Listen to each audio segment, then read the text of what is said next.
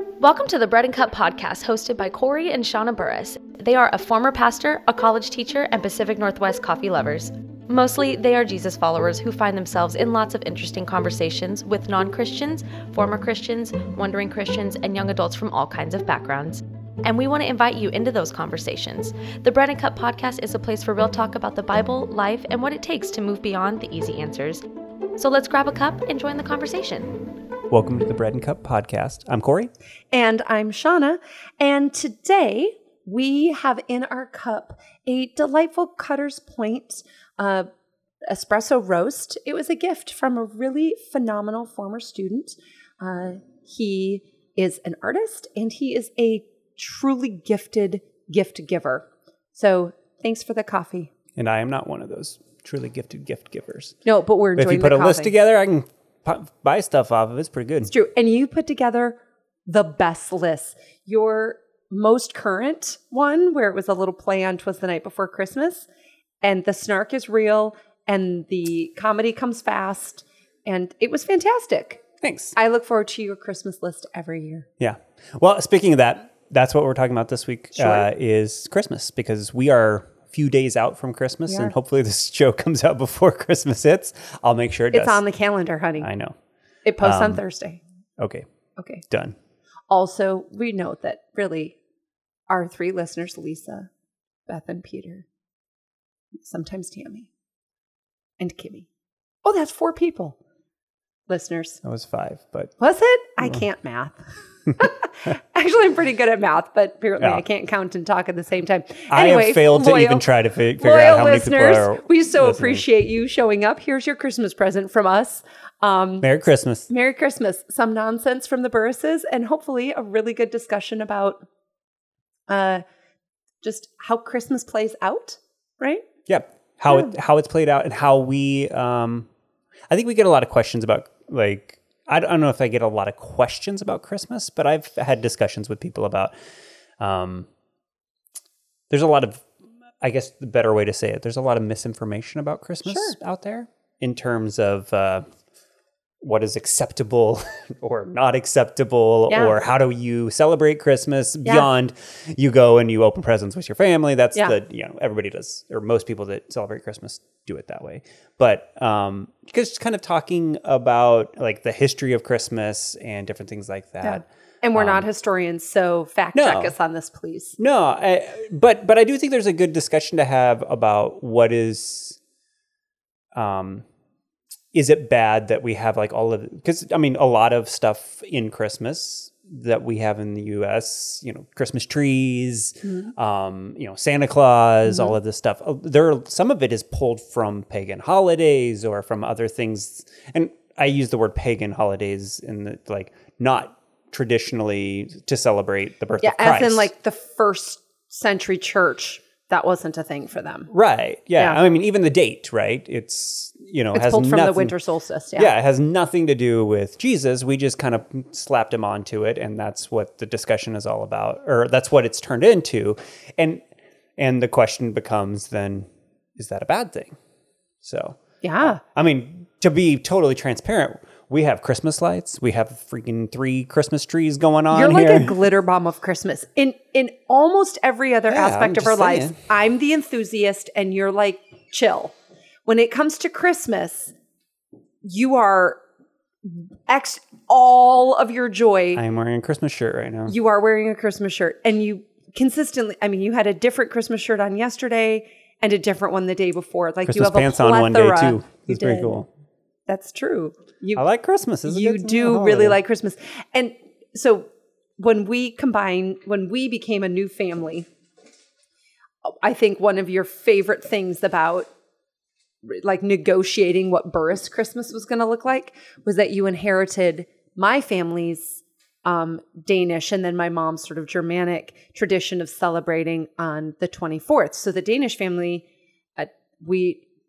December 24th is Christmas. The 25th is the day to rest from partying on the 24th.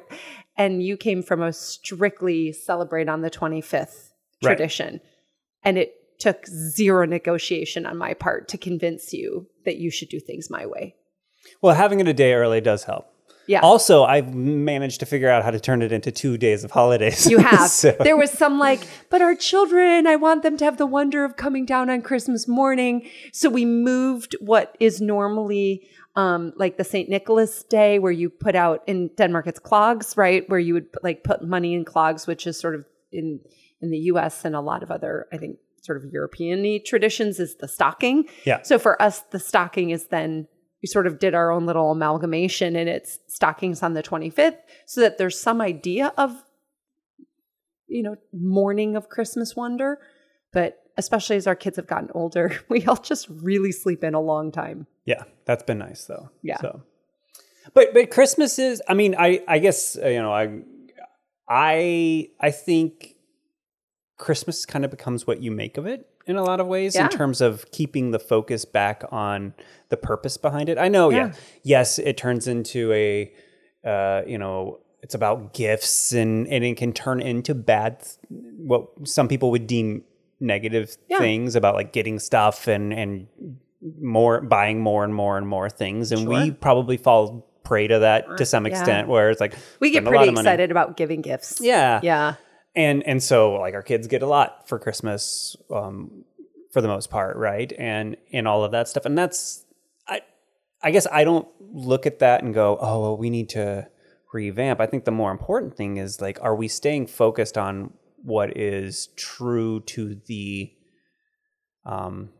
theme of the season, to the heart of what's behind all of this. Christmas is a particularly good time to have an anchored conversation about something bigger that you and I have at least alluded to on this podcast. I know for certain we've had this as an actual conversation quite a lot in our regular life. But this idea that, where is the distinction between biblical rhythms and what our faith dictates we do, or our faith, what is a genuine expression of our faith, and what is part of the culture that we are a part of, and the society and the community that we live in, right? The community we live in, we have Lake Fair every year. That's definitely not related to our faith, but our church has historically they helped keep Lake Fair alive, right? That community chose to participate in this cultural event that has now become a way to show and express care to the greater community. And it doesn't have to be in any way connected to any sort of faith holiday for it to be a really wonderful expression of what it actually means to be part of a faith community, right? We are to serve and love our neighbors. We are to be present in our community's lives and doing things that are showing care. And I think, to use Lake Fair, that's how I see Christmas, right? We have all these convergences of, and as as we're in this movement of sort of deconstruction, right? People get a little bent out of shape about, well, that's just a ritual of the church. That's a religious tradition. And yeah, some of them are. But we don't have to divorce what has become familiar traditions and patterns simply because they aren't themselves biblical. Right. Right? The patterns and the rituals we develop that are part of our other culture can be used and should be used to invite Christian activity. Yeah.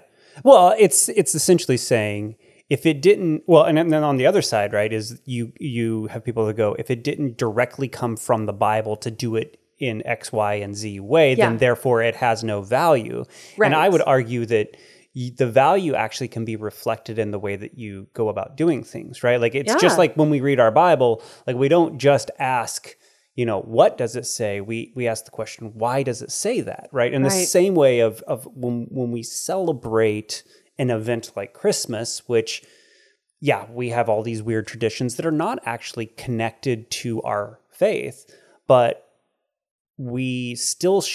our actions still should reflect our faith, right? Totally. Us giving gifts to our family and to our kids even, is should be reflective of the values that we hold. We do value family. We value that day of getting together, coming together, staying focused, and reflecting on him. And even during this season, we watch movies that are, secular movies of Christmas, right? Or whatever you want to call them. They're Elf is Prep not... and Landing for the win. Yeah, exactly. My favorite. Prep and Landing is great. It's on Disney+. They do not sponsor this. Just want to throw that out there. We're definitely not. There's no sponsorships happening anywhere. Certainly not Disney+. Exactly. But, but we surround ourselves with those things. But we also spend a lot of time on having discussions about things like Advent or about the season itself should be a time for us to come back and be reflective. Not every moment of that reflection has to be on the Bible, right? Like you don't have to be but it should be on the values that the Bible teaches us. And even asking the questions, why? Why do we do this? And I think it links to the New Testament, like the early church discussion of, Christ came out of, he is the savior of the Israelite people. Jesus is first and foremost Emmanuel to the Jew, but actually also to the Gentile. And then as Gentiles became involved in that, then the discussion became, do they have to then adhere to Jewish traditions and patterns? And, the New Testament seemed to land soundly on the side of, no, the Jewish traditions and the Jewish person doesn't cease to be part of the Hebrew nation. They don't cease to be part of the children of Israel. And the traditions that they were brought up in and, the study of the Torah or, the bigger law doesn't cease simply because they begin to follow Jesus. It is a both and the same direction for Gentiles, where obviously idol worship and the things that are in rebellion to God must go away, but they don't just get traded for the Mosaic law, right? It's you are still who you are. And I think that's really a directly relevant piece for this conversation, that Christmas invites an opportunity for us to reflect deeper, and maybe have conversations with people who wouldn't be in this conversation with us because of what it is, right? Yeah. There's this, it is a Christian holiday, and it's also a secular holiday. It's not only a Christian holiday. It is very much a secular Western holiday. It just is. And so by saying it can only be one or the other, we're losing the opportunity, just as the first century church would have, to say you must be Jewish to do this, or it isn't that. God is frankly just a lot bigger than that. Yeah. And we can do things like, and it comes back to legalism is not not following the law or only following the law. Yeah. It is, when you follow the law, what's the purpose behind why you're following that law, right? It's the reliance on the law as salvation. Right. And in the same way, right? If we have to have Christ in Christmas to celebrate during this time, then we're missing a little bit of why we do Christmas, right? And on the other side of it, if all we do for Christmas is a big blow up Santa Claus that I'm looking out the window right now, and our neighbor has the best backyard stuff. She has great stuff, and the lights, and that's all it is, and we never become reflectant or reflect on what does this mean about our faith or where we stand with God, and then we're missing that too. Both are a broken version of what it should be, right? Yeah. I feel no guilt in, buying lots of presents for our kids though we do have discussions about it every year to go, all right, why are we doing this? Yeah. And are we balancing that with expectations of giving outward? Yeah. And are we asking them to also be thoughtful in the way that they are we teaching use them what about they that? have? Yeah. Or how do they so I basically harangued our son. I really like that word. You've been using it a lot more lately. Basically harangued him into purchasing a gift for his band teacher. And he was a little like, okay, Mom, don't be weird. But his band teacher has been particularly just generous with him. Like, it is a class that he has loved, and it's been a place for him to sort of find his zone. And so we got to have a little conversation about, well, one, for his older sister who was in choir, we did something like this every year for her choir teacher for the same reason. And so because of that, we want, like, this is equitable. But it was also a conversation about, how do you think this teacher who's through this pandemic and through online school has kept you on track, learning your instrument, who has given you opportunity, who let you audition and go in a way that was a little outside of the norm? Like, he's gone out of his way in many ways to help you continue moving forward at a time that frankly hasn't been all that easy. And he keeps giving you opportunity. Isn't this the perfect moment to show him just a tiny bit of care? Like, we thought of you, and you know, we remembered that you in particular, thank you for what you've been doing for us. And we can do that at any time, right? You can give a gift at any time, and we should. Hopefully that is a pattern of our families. Right. There's constant gratitude. But right now, this is a thing. And I think that it's also culturally, it's more normal, right? Like, if Judah showed up on any given Thursday with a gift for his band teacher, it would feel out of place. But our cultural pattern has sort of dictated, this is a moment where you can do this. So don't miss that moment to let someone know who maybe you otherwise wouldn't know how to tell them, hey, you've made a big difference. And I appreciate that. Yeah. It kicks open that door. Yeah. And I think the same is true as we talk about, about 3 weeks ago, we talked to the kids about Advent, and we've done this before. We've different church services will do Advent services that are specifically, different traditions have different patterns. Yeah. Just defined around that. But I've been doing like an Advent devotional, and listening to that piece. And I think that's true of this time too, is like this, as you literally drive down the road and you see lights, right? Those lights can remind you of one of two things. They can remind you that you have to go and buy gifts that you forgot to get, and you got to get it, which is fine. Mm-hmm.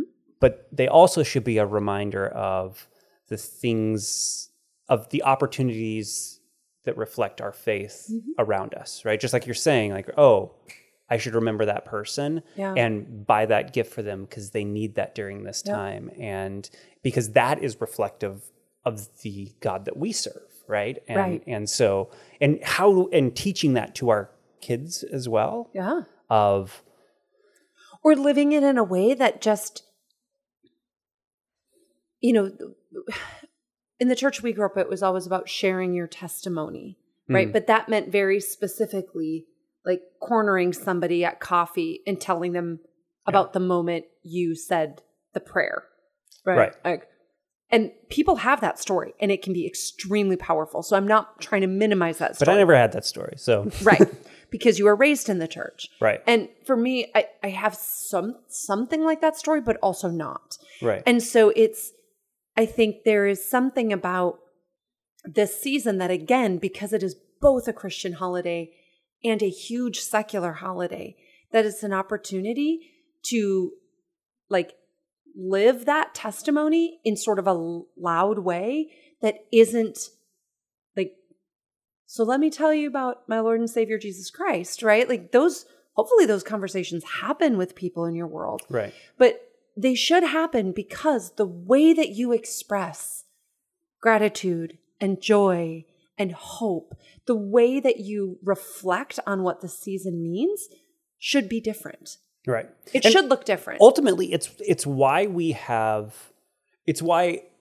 our faith has holidays, right? It's why we have Easter. It's why we have, it's why we have Christmas. It's why you have... it's why we celebrate Pentecost Sunday. It's why we celebrate... Yeah. All of those things are designed. It's why we do communion, right? Which is the name bread and cup is all about, right? Like the reason we do those things is to kind of force us to be reflective. Yeah. One of the things we did over the last couple of weeks, we've tried to, it's been bad doing this, but we've been trying to go to a Catholic church, which we're not Catholic, but we have some good friends that are Catholic, and we've been going to their services. Yeah. And what I really loved about experiencing that and talking with our friends who are Catholic about it, because I had always assumed, like, and again, I was raised in a Pentecostal evangelical church, so it was like, oh, the Catholics, they just do all of these things, right? They do their chants and their up, down, kneeling things. And those are all part of their services. That is all there. But our friends walked us through what they meant. Even down to the color of the robes that the priests were wearing. Yeah. Well, and the Archbishop was there the 1 week. So that was even more interesting, right? Because we got to see the way that the difference between the deacon and the father and the Monsignor and then like the Archbishop, because they were all there. Right. And it was seeing and hearing how each of these various people in leadership reflected the Advent. It was really beautiful. Yeah, and how they... And challenging. How things that seemed... just like actions that, and maybe they were for some people, they were just actions that they took. Yeah. But how they actually had purpose behind them was was a beautiful thing of going, just in one of the services, they would say something and then they would stop for like 30 seconds and have silence. And that silence, and I remember leaning over to our friends and saying, so... Something happened? Like that silence though is meant because we're supposed to reflect, right? And they're like, yes. Yeah. And so when you're in that church, like, that like they built in things that are actually very biblical. Not that I'm not surprised by that. I'm just saying that like, but like they built in biblical principles about like, no, we should meditate. This is when they say meditate on the word, this is how it looks in this tradition type of thing, right? And yes, it can become just an action for people, but it was beautiful. So can in the church that we were raised in, right? Just because it was like a little more free flowing, there was all of those can become just prescribed. What you and I talked about after going to a couple of those, and so my mom grew up Catholic. So when as a young girl, we would go visit my grandparents. So for me, those traditions were far more familiar than they were for you. Yeah. And I mean, because there was context there and there is familiarity there. One of the things that you and I talked about in coming out of those is we've had so many conversations about just the lack of discipleship in the environments that we've been in. And I think this is a bit of a problem sort of across the board. I think discipleship is something that we as the Big C Church need to do better. I think actually it needs to be done better culturally too, but that's a different conversation for a different day. But that in those services, because it's the same pattern on a 3-year cycle, that there was something so beautiful to me about that it's not, that there is a rhythm to this. There's a cycle to it where ideally you are born into the faith and you're raised in the faith, and that certainly there's people that are converted in, but that it isn't just you join and then like you do stuff. There is this like cycle that becomes an embedded part of who you are. And there, I was listening a while ago to another podcast. I'm sorry, I can't even reference it, but the woman who was sharing a story of she and her husband who are from a liturgical tradition, and she was miscarrying and like literally in the process of it and just weeping and disappointed and in pain. and she just asked her husband to pray this very specific prayer that's part of their liturgy over her. She's like, I didn't even have the words. Yeah. But where I lacked the words, the liturgy could speak for me. And that prayer was something that was, it was a biblical prayer that had been put into English and then sort of formed for the church, right?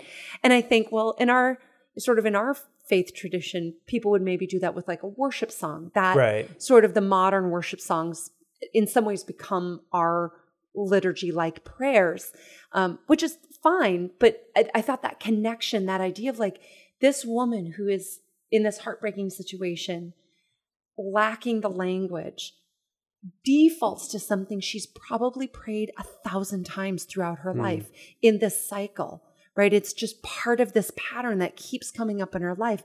And so to pray it in this moment is to also anchor it not only to her own past, but to the people behind her and in front of her and next to her who have also prayed that prayer. And I thought that is something that you and I have already talked about we would like to see more of, and something that I think Christmas uniquely is for us because of our like sort of a little more loosey-goosey approach to faith, that like outside of your daily devotional get in the closet time, there isn't a lot of rhythm, but Christmas is a rhythm. Yeah. It's a very fixed rhythm in our faith.